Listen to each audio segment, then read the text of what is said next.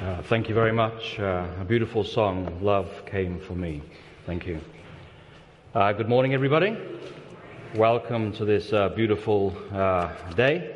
It's Religious Liberty Sabbath, and we have a full program prepared for today. I want to thank the rest of our Religious Liberty team for helping to put this together. This morning we're talking about two issues where Satan is really attacking the church right now. In our first service now, we're going to be talking about the sermon is entitled Men, Porn and the Gospel. In our second service, we're going to be talking about the question of transgenderism. When you're asked to preach, you have to ask yourself, what am I going to preach about? And it would be easy to stand here and talk about the translation of Gog and Magog, or it would be easy to come and stand about the exact location of Bethel, or some other topic from Scripture, but that's not what we are struggling with right now as a church. It's not where Satan is attacking the church. And so I want to talk today about two issues where Satan is really attacking the church. The first issue relates to we have religious liberty to respond to the gospel in this particular area. In the second sermon today, talking about transgenderism, it's how do we understand this? Where does it come from? Philosophically, where has it arisen from? And what is the basic, the principles of this transgender movement around us? And how do we respond as Christians to the realities of the world in which we live, the realities of the facts that our children are growing up and they're being marinated in this ideology, whether we like it or not. So this afternoon we move on. We have Pastor Darrell Bentley. Thank you for being with us today. He'll be sharing with us questions of conscience. If one were to choose to join the military, there are questions of conscience that one inevitably faces, such as the Sabbath question. And we will also be having a presentation from Kathy Nauf. She is the director of the Southwest Michigan Anti-Human Trafficking Network. And we'll be looking at how do we recognize human trafficking, what are the forms of human trafficking in the Michigan area, and if you recognize it, what can we do about it? I have a 13-year-old daughter. If you have a daughter, if you have a granddaughter, if you have a niece, if you have a wife, if you are a lady, you should be interested in human trafficking. So I invite you to come back this afternoon. That's from 2 till 4 this afternoon. But this morning we're going to focus on a topic where Satan is really attacking the church. The World Health Organization has declared that pornography is a public health emergency. Even in the secular world, pornography is viewed as a public health emergency. And I want to say today that it's a spiritual emergency in our church as well. It's a spiritual emergency, and if we do not address this, if we do not talk about it, if we do not turn to God in repentance and faith, then we are going to lose our families and we're going to lose our men and our young women as well, because it is becoming a pervasive problem throughout our church here in the West. As we begin our service this morning, as we open the Word of God, I invite you to bow your heads with me, and we'll ask for the presence of the Holy Spirit. Dear Father, we live in a world where Lord, Satan knows how to tempt us. Lord, he knows what buttons to press. He knows what to whisper when we're tired or discouraged and exhausted. Father, he knows how to attack us. He knows how to attack us in public and in private. And so today, Father, we lift our eyes to you, for we know not what else to do. And we're asking, Father, that your words will come loud and clear through to us. The good news that you have sent us, Jesus Christ, a Savior, to give us victory over this pervasive sin. So, Father, I ask that you speak through me and for me today. Open our hearts, Father. May we be willing to listen. May we be willing to be transformed through the renewing of our minds and of our thinking. In the name of Jesus, I ask. Amen. So, are any of you familiar with this guy here? Ted Bundy. He was a well-known American criminal. Lived from 46 to 89. He had kind of rock star looks, a very handsome man. And he was imprisoned and ultimately he died in prison for the assault on many women. And when he was interviewed as to what led him down this path in life, he gave an interview and he discussed the point that as a young man he was compulsively involved in the use of immorality. And this is a quote from that interview. He says, "Until you reach the point where the pornography only goes so far, you reach that jumping off point where you begin to wonder if maybe actually doing it will give you that which is beyond just reading about it or looking at it." Ted Bundy was at that jumping off point for 2 years. He watched, he read, he filled his mind with immorality. And he was at that jumping off point for 2 years before he decided to act out upon what was inside his mind. Before he waited 2 years at that jumping off point before he started his assaults on women and on girls. So let's talk about the scale of the problem within the Christian church. This is a survey conducted by Pew Research, and they were looking at the levels of addiction to immorality among Christian men, and this is what they found. It was from Barna Research Group. 77% of Christian men aged 18 to 30 look at immorality on the internet at least monthly. 36% of Christian men aged 18 to 30 watch it on a daily basis. 32% admit that they're addicted to it, and another 12% think that they maybe are addicted to it. When you look at slightly older men aged 31 to 49, these are professing evangelical men. This isn't looking Adventist per se, but it's evangelical men in North America. Among the slightly older age range, 70% of men looked at it whilst at work in the past 3 months. 64% view it at least monthly. And 18% admit to being addicted to immorality, and another 8% think that they may be. These are, I don't know what you think about these statistics, but my sense among Adventists is that we're not much different to the wider population. I don't think we're that much different. And certainly if you look at the younger age ranges, boys aged 12 up to the age of 18, you're probably going to see even higher uses of internet immorality than what we find up here.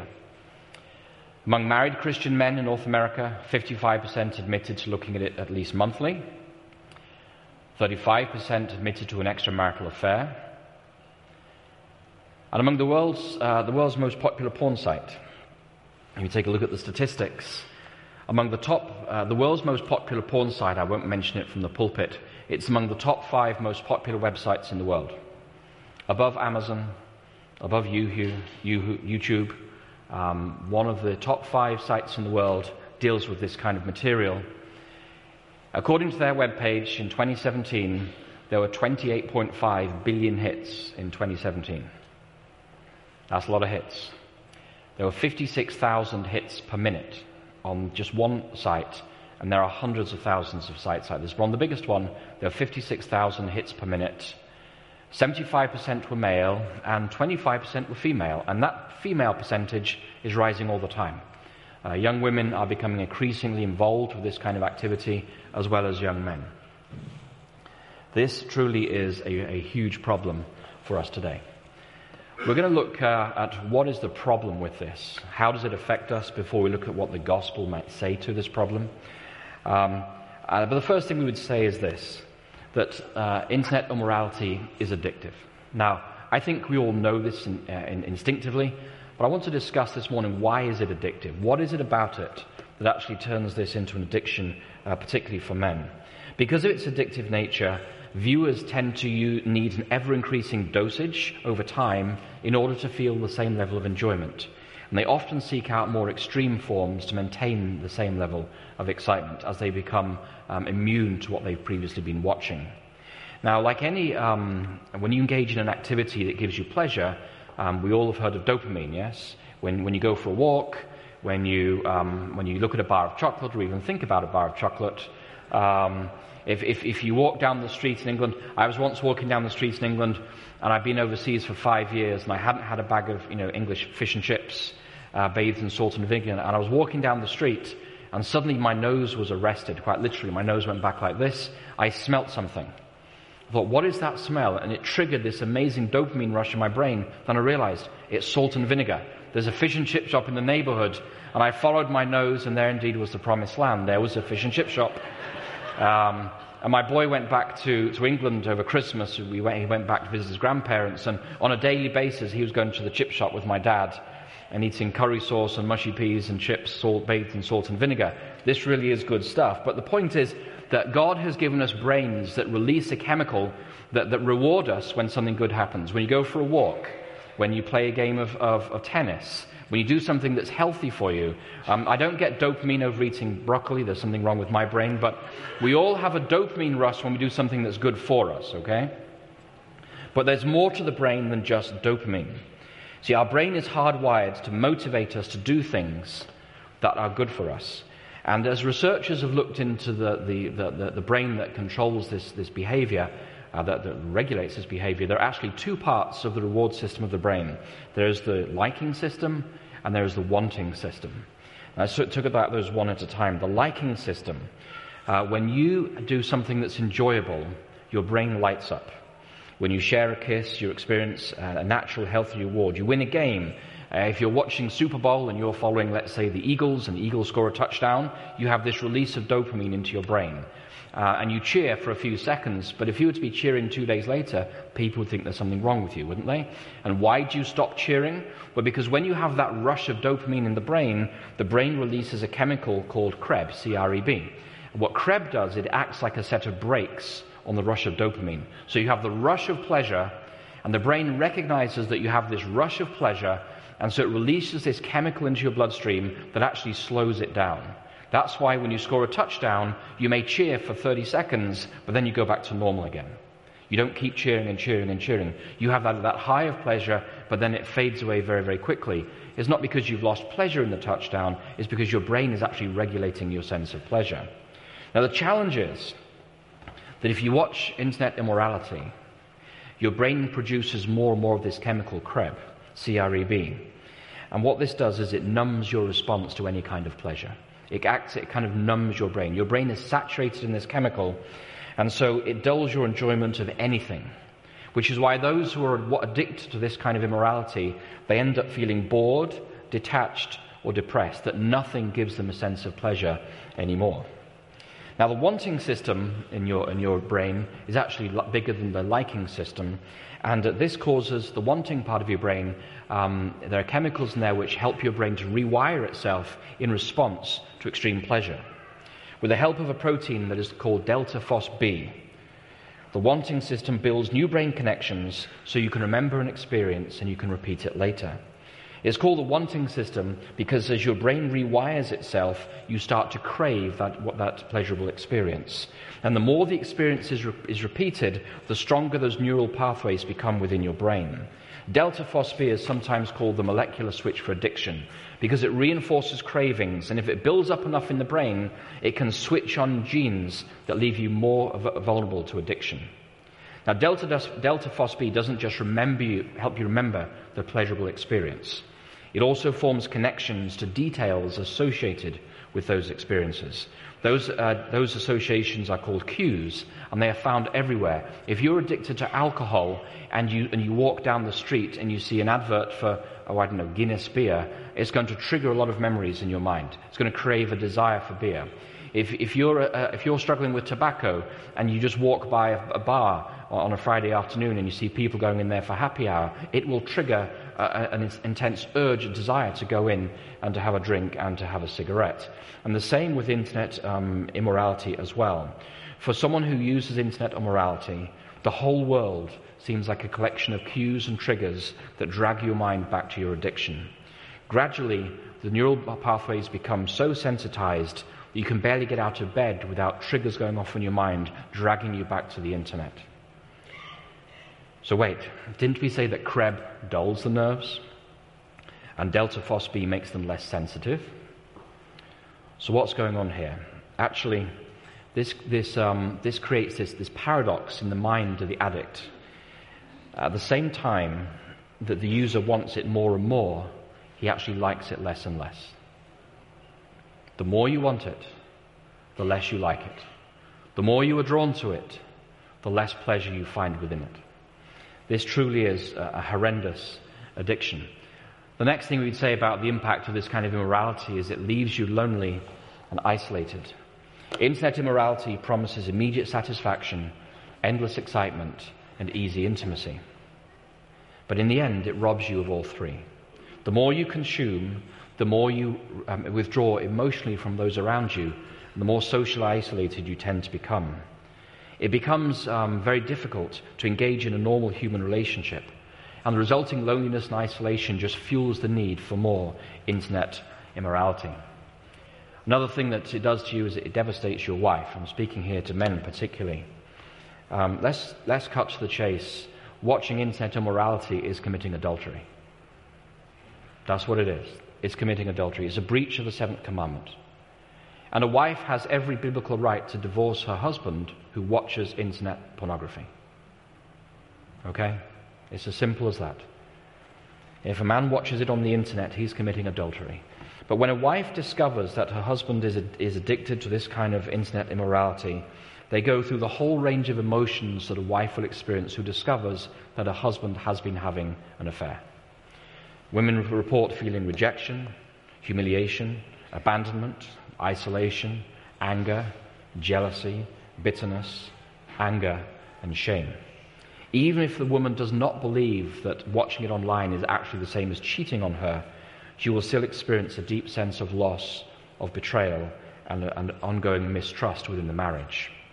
And because the internet use involves secrecy and shame, isolation and lying to your spouse, this introduces fractures into a marriage which are very, very hard to recover from. And leading on from that, we say that internet immorality kills love. Studies have shown that very, very few women view internet immorality as an acceptable thing for their husband. The studies show that it destroys relationships and it destroys marriages. Viewing it online makes a man more critical of his wife in every way possible, and he becomes less satisfied with her in every way possible. Real love requires a real commitment to a real person, and internet immorality makes it very hard, if not impossible, for a man to love a real wife. The next next impact of porn is that it actually destroys families. It undermines the trust, the respect, the love, and the communication that are at the core of a healthy society. And beyond that, it corrodes society in a terrible way. You see, as internet immorality has grown in popularity, it has become harder and darker. A teenage boy might start out with erotic material, and then he may move on to softcore material, then he may move on to hardcore material, then he may move on to material that involves scenes of sadomasochism and assault and violence, and then he may move on to areas such as what is known as pedosadism, the assault and rape of infants online, which is a reality in our world today. And because of the way that the wanting, the liking system in our brains work, once you start down this path, it's very, very hard to pull back because you keep having to go darker and darker and darker to get the same level of enjoyment. It truly is something that degrades and corrodes society. What we now see online are scripts that involve the degradation, the abuse and the humiliation of females, children and infants in ways that we do not even want to think about. An impact on young men is it causes chronic ED. Now, it used to be that when men hit a certain age, let's say 45 or 50, they start having problems with ED. Nowadays, we're seeing an epidemic of young men in their 20s with ED. And the fact is that they've consumed so much internet immorality that they can no longer respond to a real woman. And when they get married, they discover they're actually impotent. And this is a real problem for marriages, for young marriages today. For a bride to discover that her husband has ED isn't the best of news. And if you look at internet message boards these days, you will find they're flooded with young men complaining about ED in their late 20s and some of them in their late teens. And the problem is they know that something is wrong with their organ, but they forget that this is the organ where there is the problem. Finally, we say that it leads to violence against women and children. Study after study has shown, as in the case of Ted Bundy, as a classic example, that the users of internet immorality or printed immorality are much more likely to use coercion, drugs and alcohol to coerce women into certain acts. Multiple studies have shown that any kind of immorality, when it's consumed, increases aggressive behavior towards women, encourages men to cherish violent fantasies, and then they actually end up committing those violent assaults. If you have a wife, if you have a daughter, if you have a sister or a niece or a granddaughter, you want society to have nothing to do with internet immorality. We have men walking around like Ted Bundy who are ticking time bombs. And just as a state of what's happening in our society, there was a girl who escaped. Did you see the news 2 days ago in Wisconsin? She escaped. She was imprisoned by a man who had captured her. She was 13 years old. And he killed her parents a couple of months ago. He held her captive, and she escaped by the grace of God 2 days ago. And she rushed out into the streets, I think in Milwaukee it was, and she came up to a woman and pleaded for help. And the person who told me the story, they said, if I had a daughter, I would tell her that if she was in that situation, never go and ask a man for help, go and ask a woman for help. It's a sad commentary on our society when a teenage girl fleeing a captor may not be well advised to go up to an random guy on the street and ask for help, because you don't know what he in turn is going to do to you.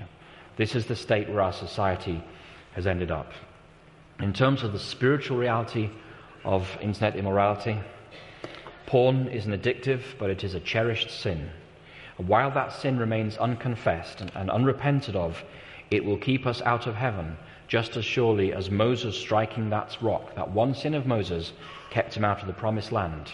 And Adam and Eve disobeyed God and they ate the fruit of the tree, and that one mistake cost them paradise. Internet immorality is a sin, and if unconfessed and unrepented of, will keep us out of the promised land. There is no acceptable use of this kind of material in the Christian worldview.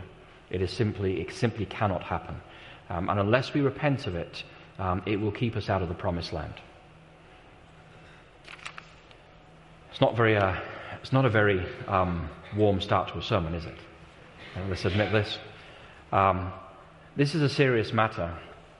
And, if you engage in any kind of ministry around people who are addicted to this kind of material, you will know the human devastation that this material leaves in its wake. There are some people today, I think, Brother Steve Neckles here. Can you raise your hand for Stephen? Stephen works with addiction ministries for the Lake Union. And he knows from years of experience and ministering to people with addictive behaviors the devastation that it can leave in its track. So what is the gospel for people who are addicted to internet immorality? How do we respond to this particular problem? Well, the first thing we would say is this: recognize your need of help.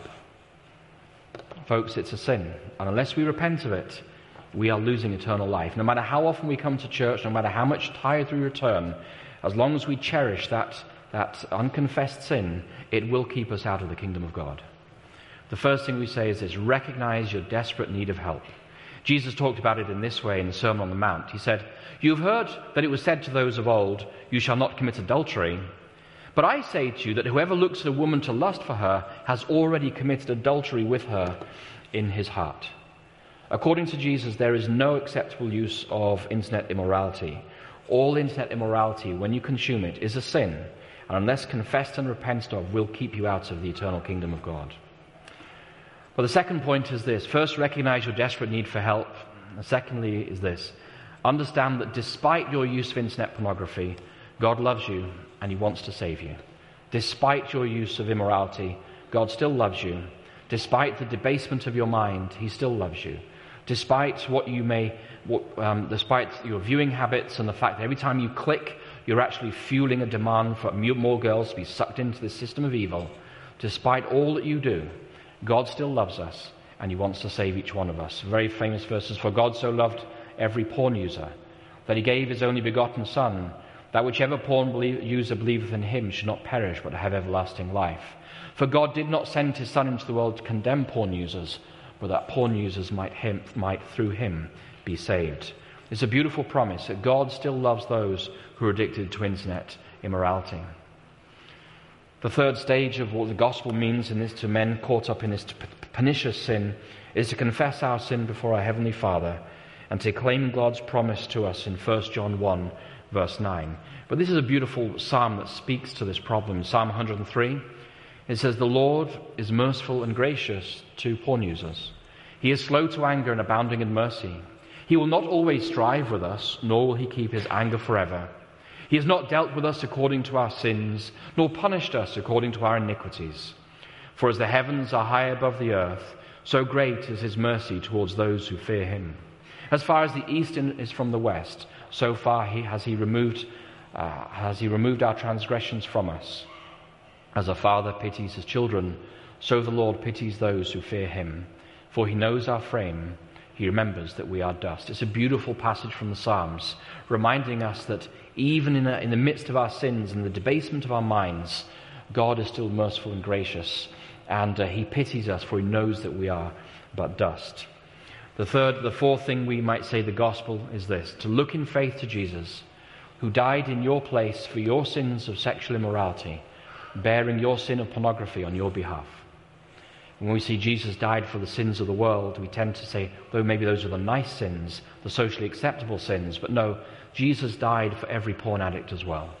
For I delivered to you first of all that which I also received, that Christ died for our porn sins, according to the Scriptures, and that he was buried, and that he rose again the third day, according to the Scriptures. Jesus died on our behalf to pay the penalty for the sins of internet immorality. Fifthly, claim God's promise of power to overcome your sin of internet immorality.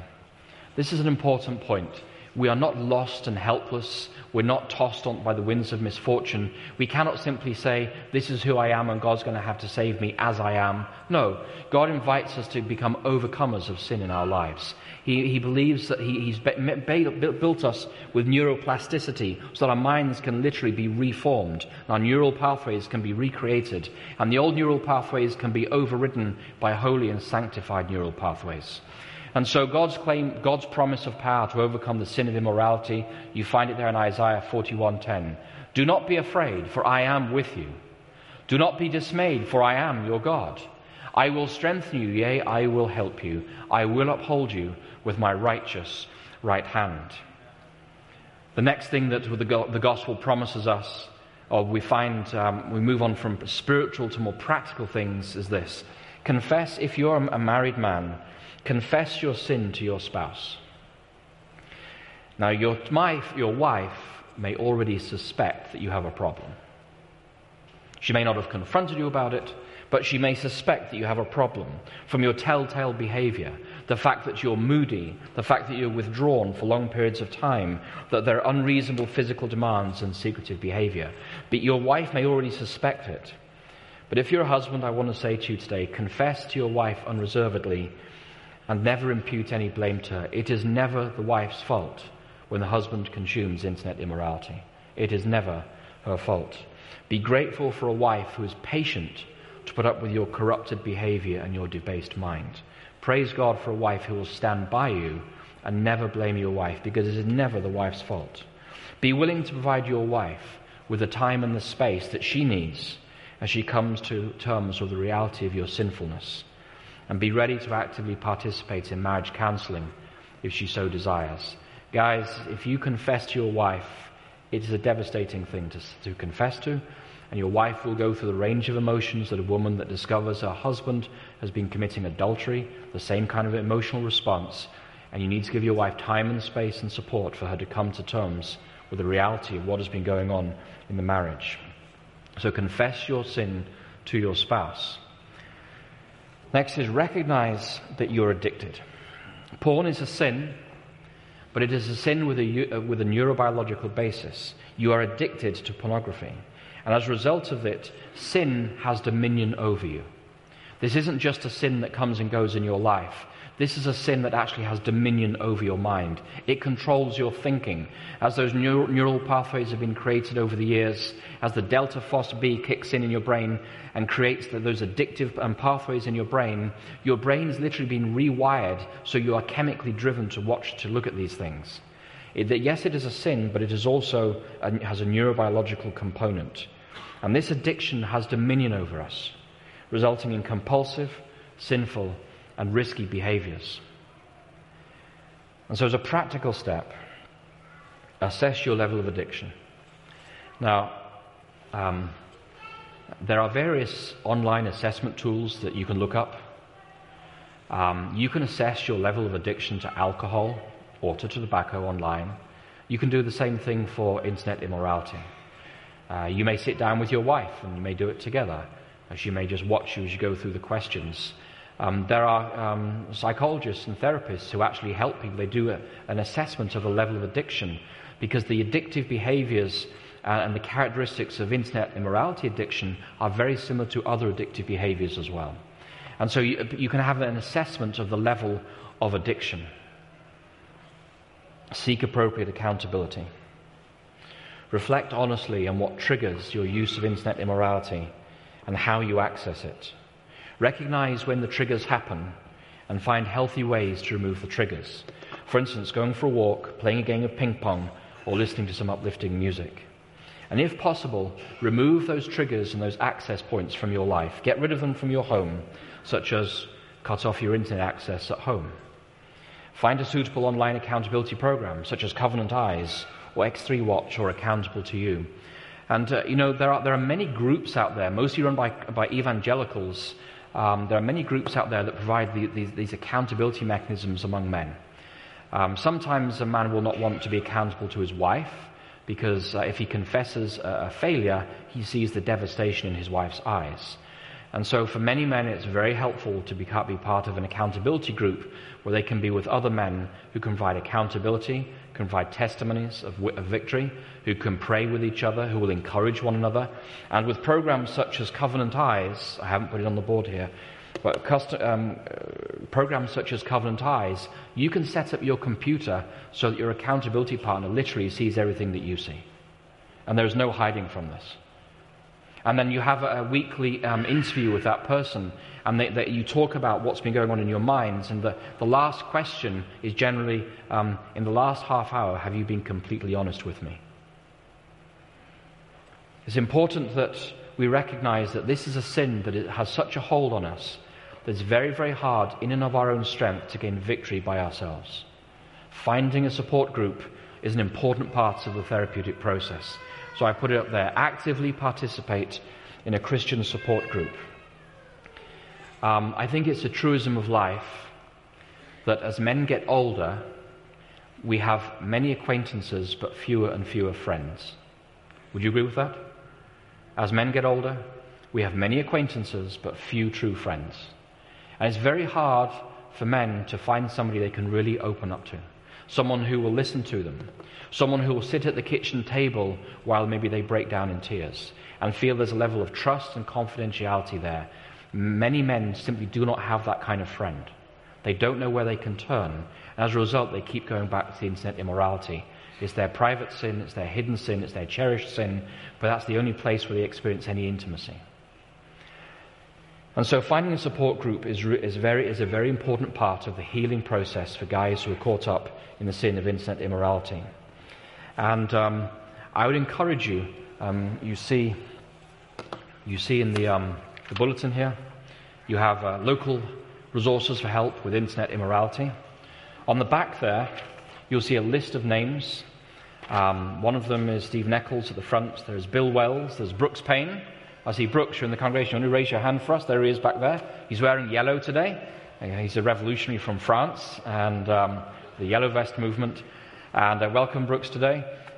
Brooks and Stephen have many years' experience helping men gain victory over this particular problem. This is printed out here not so that we can be just thrown out at home. These resources are printed out, names and email addresses in this community of men who can help you find access to an accountability group. They do meet in Berrien Springs, and men are finding victory over this particular addiction. And at the back of the church, as you leave today, we have an information sheet on the various men's accountability groups that exist in Berrien Springs. They're one phone call away, and if you're interested, they're out on the deacon's desk. If you pick one up, it doesn't mean that you have an addiction. It means you may have a son who is addicted, you have a husband who is addicted, a grandson, a nephew, or just a friend who you know may benefit from this material. And so seek appropriate accountability, actively participate in a Christian support group, and perhaps most importantly, never give up hope. We are not innocent victims. We're not products. We're not just driven by our genetics in this. God has given us a conscience. He gives us the gift of the Holy Spirit. He speaks to our hearts, and He promises us victory if we turn to Him, asking for His forgiveness and the empowerment of His Holy Spirit. Never give up hope. The Apostle Paul put it this way: I beseech you, therefore, brethren, by the mercies of God, that you present your bodies a living sacrifice, holy, acceptable to God, which is your reasonable service. And do not be conformed to this world, but be transformed by the renewing of your mind, that you may prove what is that good and acceptable and perfect will of God. We can rewire our brains. It is possible. Many men have succeeded, and if you are trapped today in the pit of internet addiction, do not give up hope. We serve a mighty Saviour who has the authority and the power to lift us out of that pit. Like a recovering alcoholic, a recovering pornaholic will always have a struggle with temptation. But as the days and the weeks pass by, you will find that God's promise of brain renewal will come true as your brain develops new, healthy, God-fearing and sanctified neural pathways. Your use of porn has burned sin-bearing chemical pathways into your brain, but through the gift of neuroplasticity, God will renew our thinking, and that renewal can begin today. So what do we say in conclusion today? Firstly, there's a beautiful promise from Hebrews 4, verses 14 through 16. It says, "Seeing then that we have a great high priest who has passed through the heavens, Jesus the Son of God, let us hold fast our confession. For we do not have a high priest who cannot sympathize with our weaknesses, but he was in all points tempted as we are, yet without sin.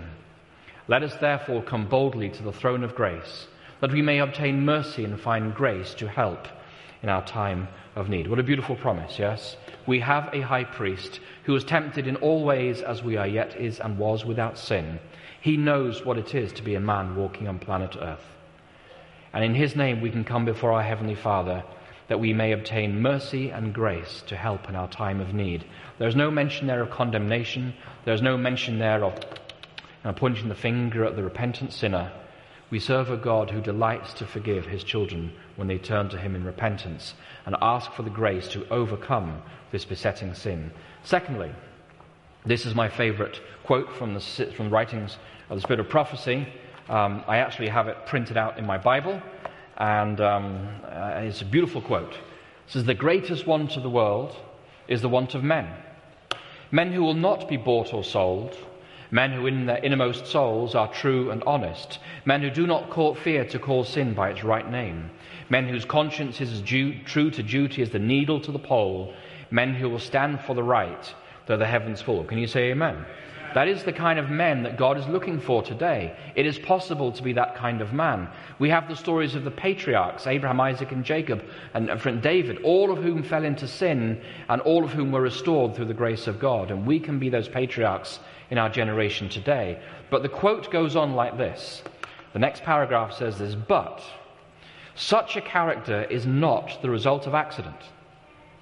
It is not due to special favors or the endowments of providence. Like some men are not just blessed by God to have the ability to overcome this, and some men are cursed by God with an inability. That is not the case. Rather, a noble character is the result of self-discipline, of the subjugation of the lower to the higher nature, the surrender of self for the service of love to God and to man. That when we give our lives over to the service of those around us, to those in need, and to the surrender of service to God and love to God, we find that we become less focused on ourselves and our needs for gratification. So one of the ways to overcome this internet addiction that many men experience today is to look for ways to serve those less fortunate than ourselves. If you're tempted on a Saturday night to watch internet pornography, make it a habit to do hospital visitation on Saturday night. Okay? Engage in service to man and women. This isn't gender specific here, obviously. The surrender of self for the service of love to God and man. Find opportunities to serve others and express God's grace that He's given to you in service to those around you. And that is part of the process of sanctification that God wishes for all of us today. And finally, be practical. Don't just sit here today and go home and dine on the preacher's flesh. No. Make a call today. I put those up on the screen. These are God-fearing men in this community who can help. If you know of somebody who needs help, give one of these men a call and talk with them about the situation. They have helped many men in the Berrien area to gain victory. And by God's grace, if you or anybody you know is experiencing the same problem, they will also find victory through the power of Jesus Christ alone. Make a call today. Write somebody an email. Don't just sit and stew in that sin, but start the process of healing today. It is a sin that is addictive, but Jesus Christ is able to overcome any of these sins through the grace that he gives each one of us. So today, men, it's a day of religious liberty. Do not say that you do not have the liberty to overcome this sin. Do not say today that you are controlled by your genes or controlled by the delta phosphate in your brain. We have religious liberty in America. Use that liberty that God has granted you to gain victory over this besetting sin. And if you've never done so, make a call.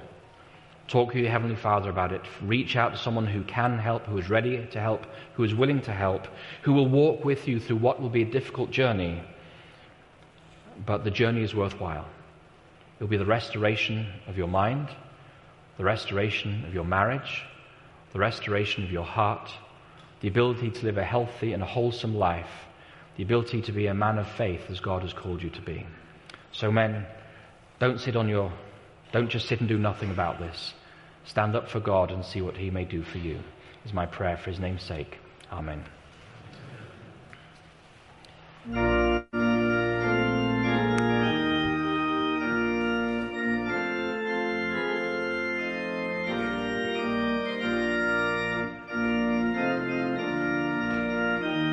A stand for our closing song.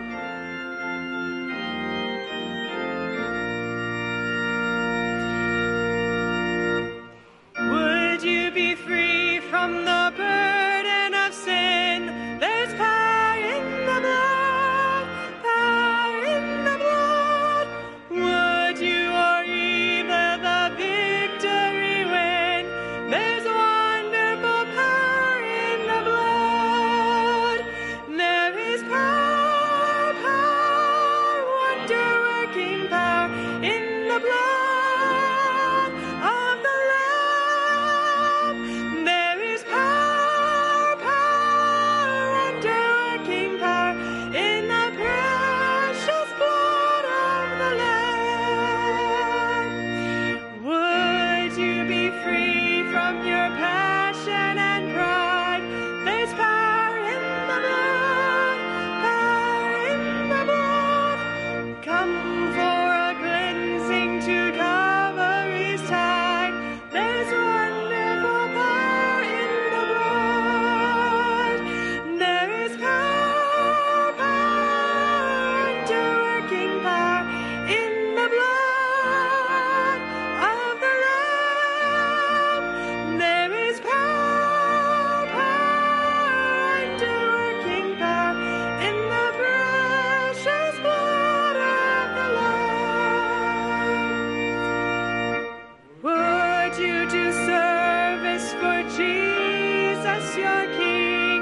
There's power in the blood, power in the blood. Would you live daily his praises to sing? There's wonderful power in the blood. There is power, power, wonder-working power in the blood of the Lamb. There is power, power, wonder-working power in the precious blood of the Lamb.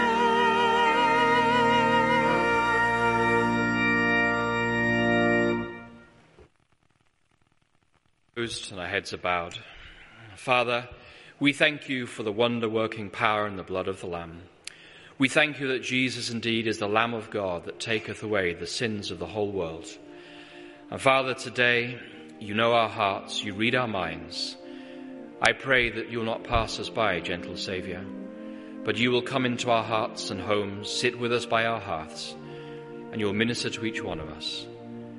Father, for those of us who are struggling with this pernicious sin that seems to have such a grip over us, we ask that today that your righteous right hand will uphold us, will lift us, and today we will start the process of following the Good Shepherd so we can find peace beside still waters and in green pastures. Give us the courage today, Father, to recognize our sinfulness and to turn to you. As we do so, Father, fill our hearts and our minds with a peace that passeth all understanding, and give us victory, Father, that we may be men of honor, men of conscience, men of Jesus, who can look on the world without fear. We ask this mercy in Jesus' name. Amen.